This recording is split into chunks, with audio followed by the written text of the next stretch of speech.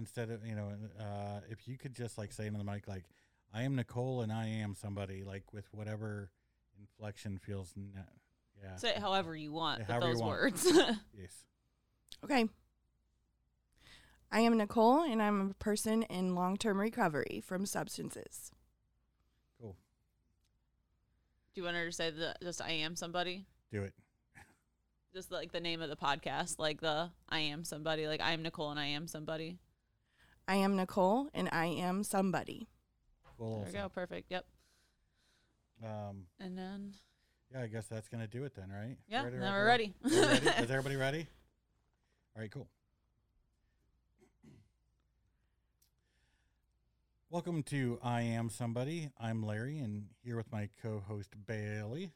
Hello. We have Nicole joining us here today to share her story. How are you doing today, Nicole? I'm great. Thank you for having me. Yeah. Well, I know that I don't know you very well. Can you tell us a little bit about yourself? Well, I'm, like they said, Nicole, and I'm somebody that identifies as a person in long-term recovery. I've struggled pretty much all my life with substances and handling trauma and having good coping skills. I'm a mom of 2 children. I'm 43 years old. I'm getting stuck. You're fine. It's okay.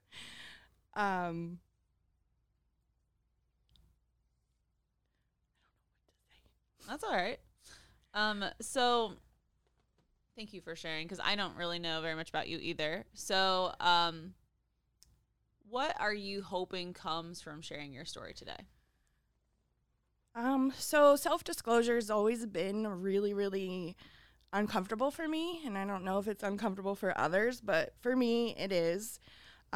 Stepping out of my comfort zone today by doing this, I'm hoping to, instill some confidence in myself, and by sharing my story, I'm hoping to help others that are struggling with some of the same things that I do.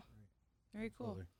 Yeah, self-disclosure, that's a big thing for me too. So I totally get that, and I'm going to say you are definitely not alone in that one. That was very scary. It's kind of like we have to ask ourselves, why are we going to self-disclose? What are we going to say? What is the purpose? Is it going to harm others? Is it going to help others? So finding that line or boundary is very difficult. Mm-hmm.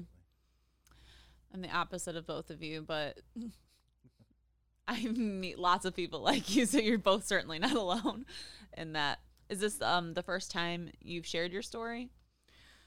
Yes, openly, yes. Just bits and pieces, maybe in 12-step meetings and, celebrate recovery, but nothing as big as this. Cool. So, well, this is definitely a privilege then. yes, Absolutely. thank you. to hear it. Yeah. So, doesn't matter where you start, wherever feels comfortable for you. And I'll let you kind of share with us some of your experiences. Okay, so growing up for me was fairly normal childhood up until about 8 or 9 years old. When we think about trauma and stuff like that, there was something that affected me at an early age, and that was the divorce of my parents. I took it really, really hard and didn't understand why. And at 8 years old, you really don't know. So that for me was very, very hard to deal with and cope with. Other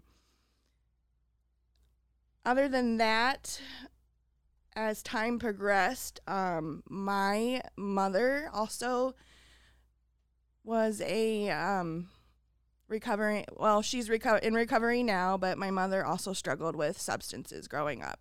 So the lack of having that in my life and trying to understand that and figure out why was, very difficult for me. She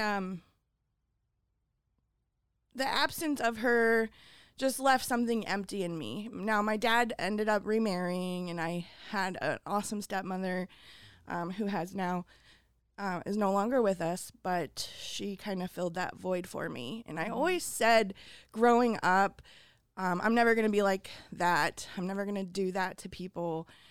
And lo and behold, things kind of started happening in my life. I struggled with substances from high school, just experimentation all the way into my 20s. I had, good spurts of sobriety to where I didn't use substances, but they always kept creeping back into my life. Looking back now as to why they were creeping back in my life is because I wasn't coping with the things that, life on life's terms, the things that life put in front of me. So, right. In 2008, I got married to my husband, and we were both sober for 4 years. He struggled with alcohol. And then shortly after that, in 2010, I was diagnosed with a skin disease called hidradenitis suppurativa. And it was very, very, very dark for me because a lot of people hide this disease. It's not for the faint of heart. It's not pretty to look at. It really kind of destroys your self-esteem and kind of makes you want to hide and isolate. And there's another big word in recovery. We hear about isolation. Yeah. And with that diagnosis, there was pain, and part of that, and my doctors treating it, was treating the acute pain that came along with it. And then also, I think it was about them not knowing too much about this disease at that point in time. It's a little bit more out there now, but I'm actually not familiar with it. Could you fill me in on some of what that means? Sure. A long time ago, it was also called acne inversa. So somewhere along the line, my sweat glands, my apocrine glands, did not develop. In the developing of those, I think it happens mainly in puberty. It's kind of, they stopped developing and they didn't work right.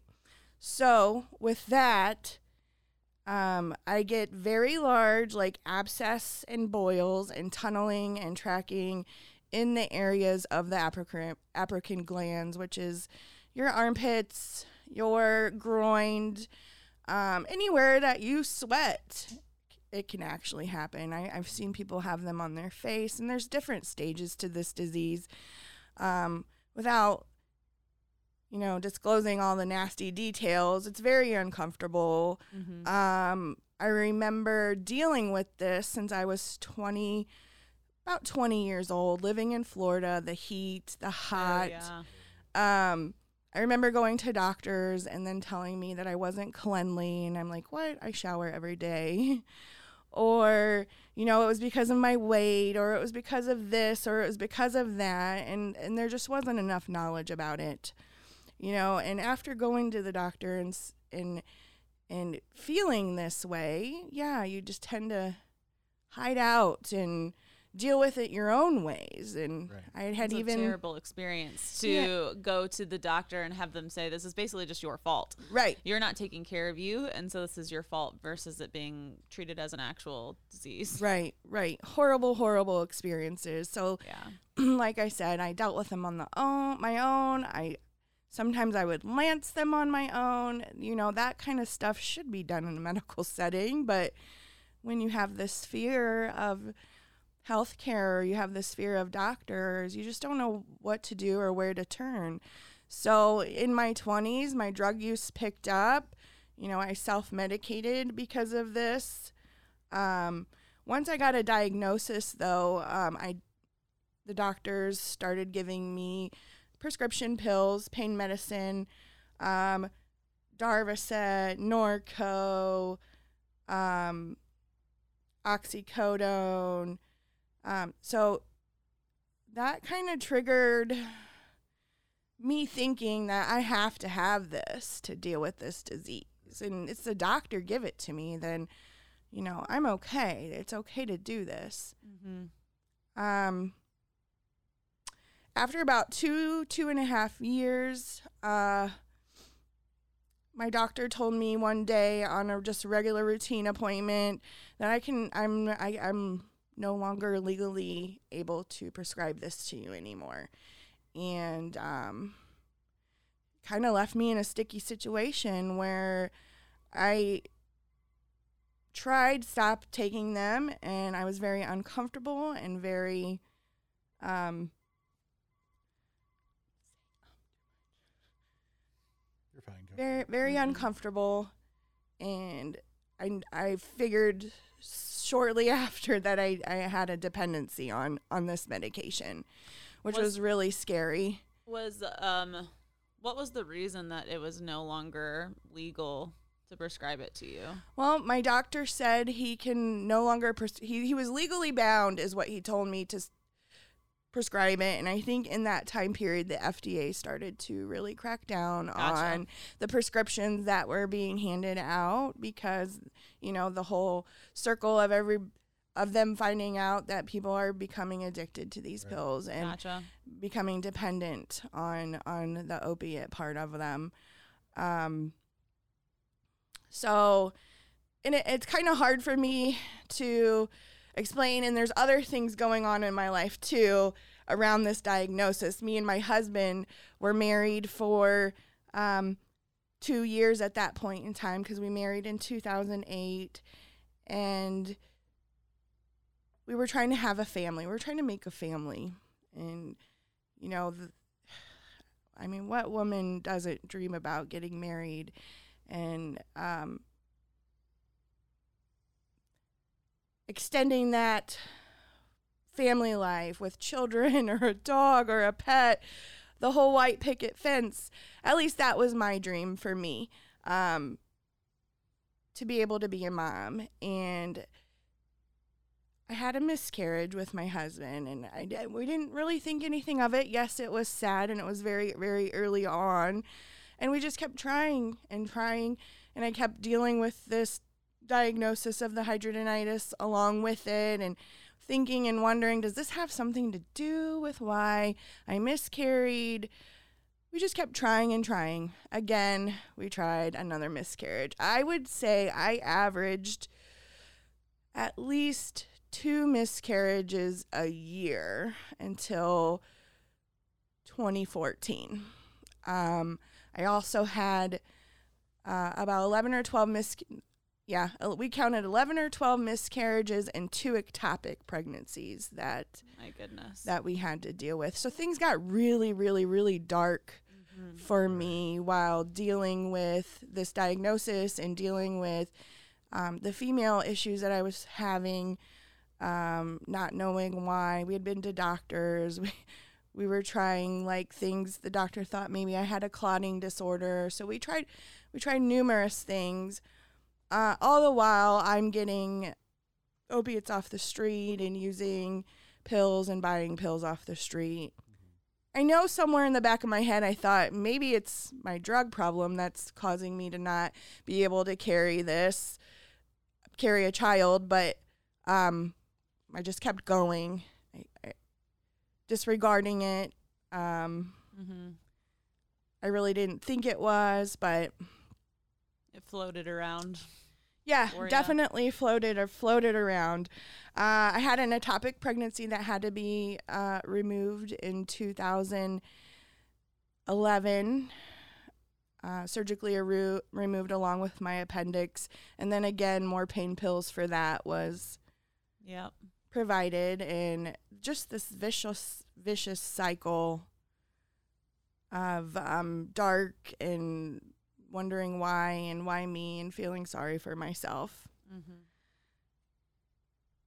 Then in 2014, me and my husband had a conversation in the backyard by a fire.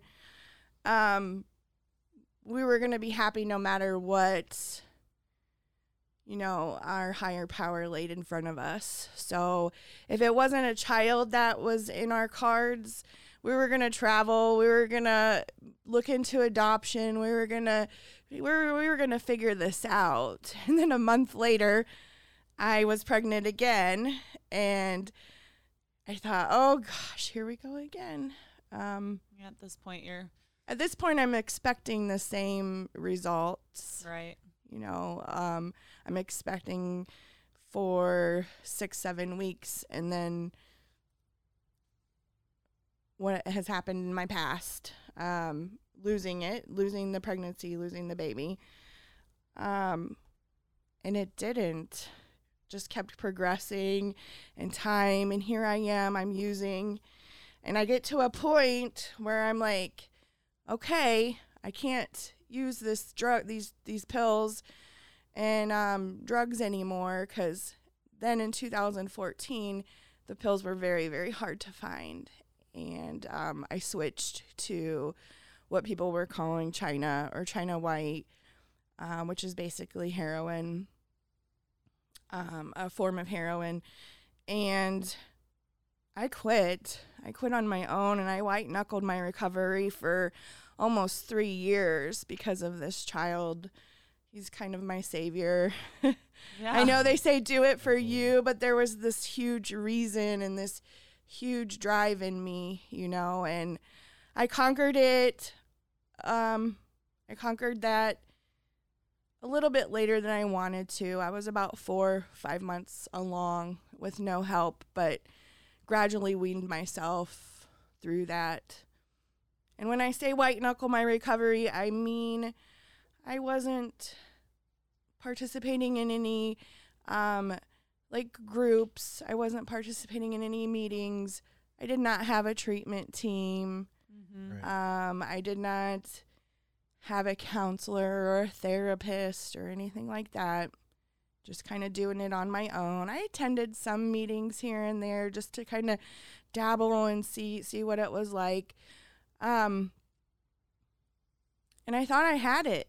I really did. And when I say I'm in recovery for 6 years now, there was a point in time where life put in front of me a couple marital issues, and I felt myself backsliding. Mm-hmm.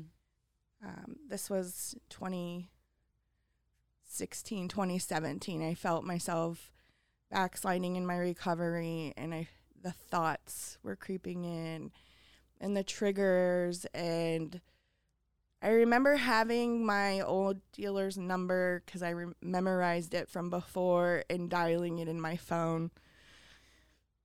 And I never pressed send. And I thought about it for a really, really, really long time. Like, what can I do? I did what a lot of us, I feel,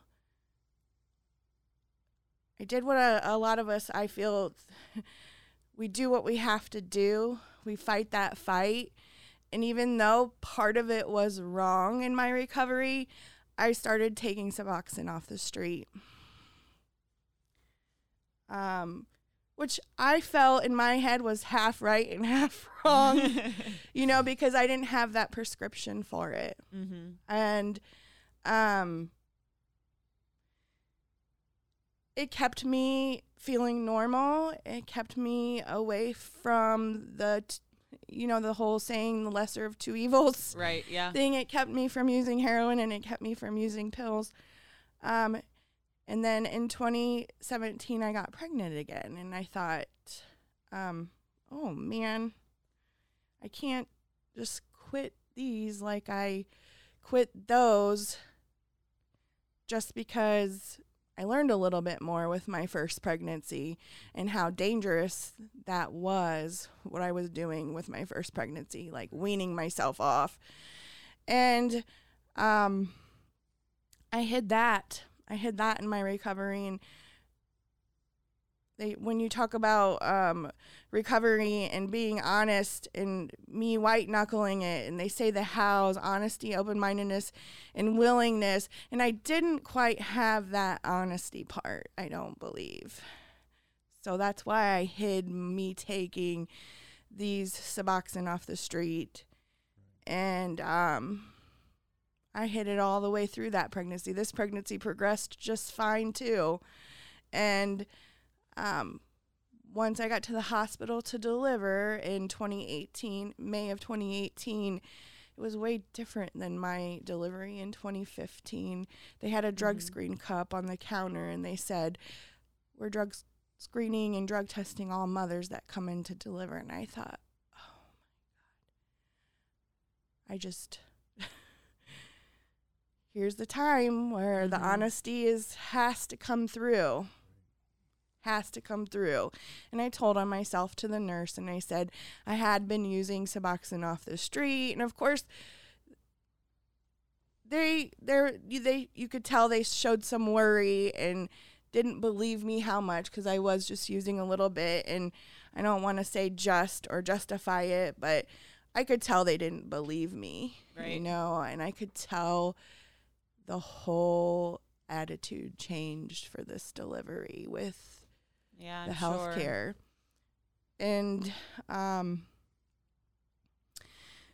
so I had her, and she was fine, but the protocol at the hospital is when you have a baby that has been exposed to opiates, they can stay with the mother for 24 hours, and then they're taken to the NICU for 72 hours to be monitored for all good reasons, you know, to be monitored to make sure they're not experiencing withdrawals. It's called, neonatal abstinence, so not syndrome. And babies can experience very, very uncomfortable symptoms. She was fine. We got to take her home 72 hours later, and she did not have to be intervened with any kind of medication. When I was in my hospital room without her, the 24 hours had passed. A lady walked into my room, and I believe she was a caseworker or maybe a care navigator or something with the hospital, and explained everything to me, that yes, I would probably have an open CPS case, that it was going to get reported. And I just remember feeling so defeated and so shameful and so guilty. Like, why would I put my two children through this? You know, it was really hard. Yeah. So then I was kind of told that you really need to go and get some treatment. You need to show CPS that you're willing to put in this work. And you're open-minded enough to get to the root of why you were using the opiates, and why, basically the root of why we pick up and why we use substances. And even though it was scary, that's what I did. I sought services. Yeah. Okay. I sought services at a Renewed Mind here in Findlay, and they gave me a therapist, and they had the medical side, which is very helpful to have a therapist, in my opinion, just to kind of vent to and talk to, even if it's just once a month or twice a month, to have somebody on your side that's, not judgmental, unbiased. But I was, so to speak, forced to get into treatment. As far as CPS, they did come in and say I was not able to be with my children alone, and that was another hard blow. It really was. How long after the birth was this? that they said Directly that? after Directly. birth. Okay. Mm-hmm. Yes.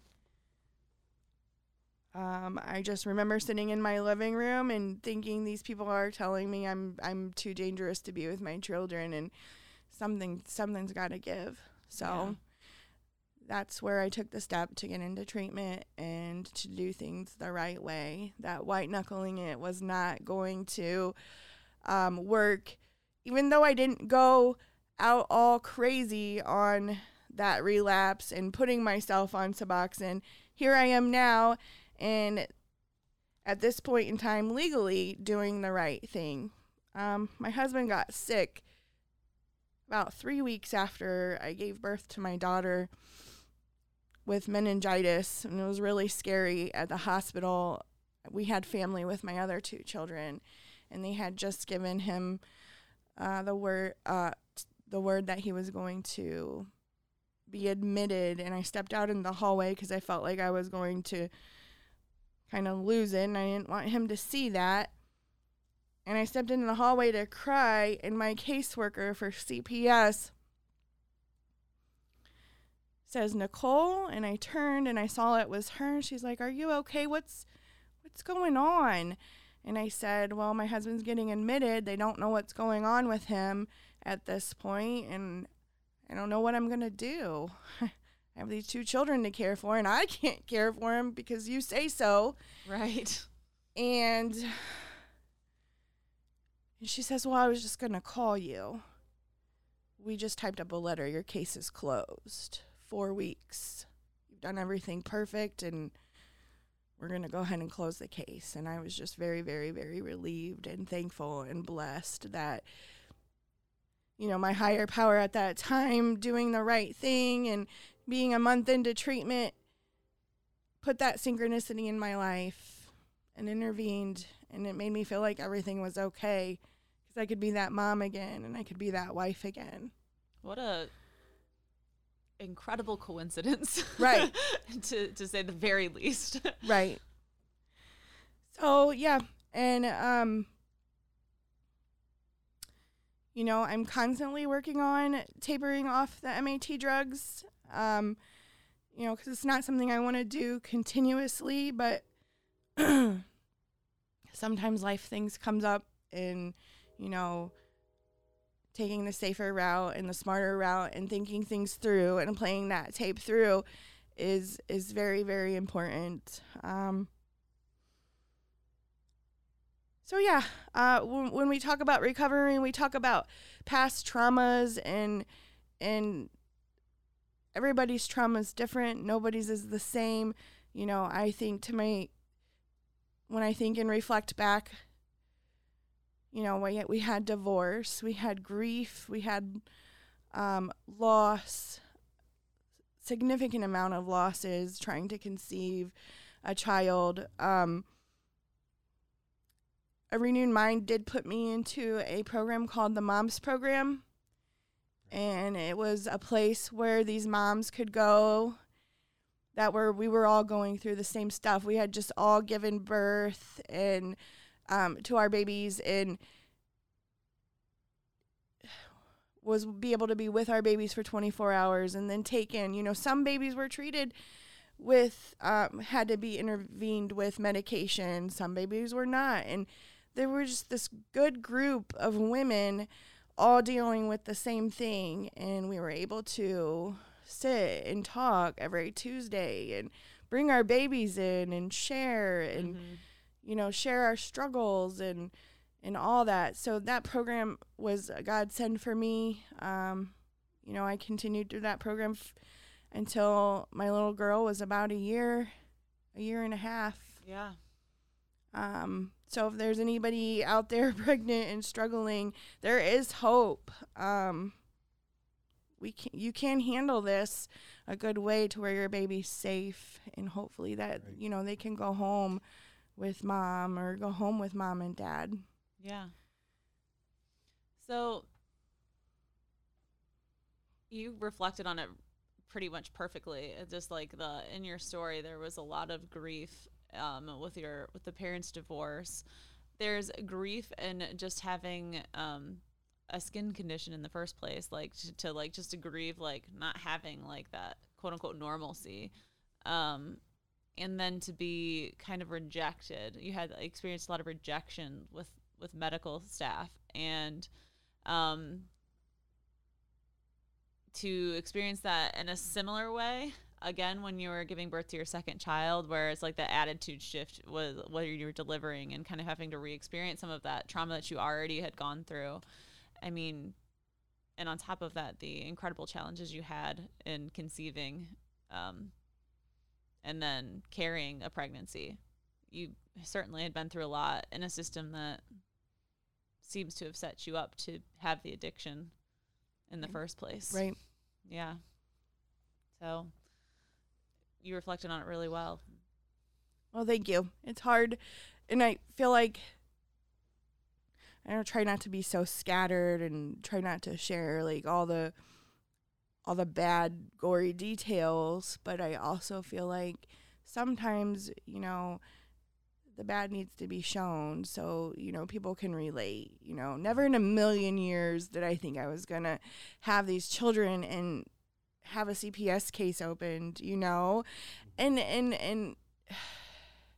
the shame and the guilt that comes along with that for trying to conceive for such a long time, and people